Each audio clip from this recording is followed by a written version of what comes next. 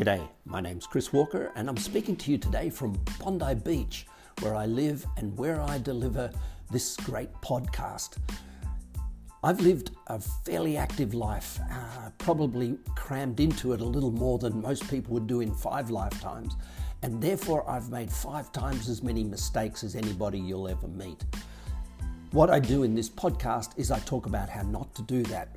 Throughout the course of my entire journey of life, I've maintained what I think is a spiritual core, a sense of soul, a sense of purpose.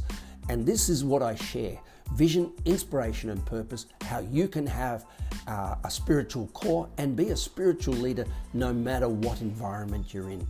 I think this is a spectacular opportunity for us all to use nature as a guide and be soul-driven. Have a great day.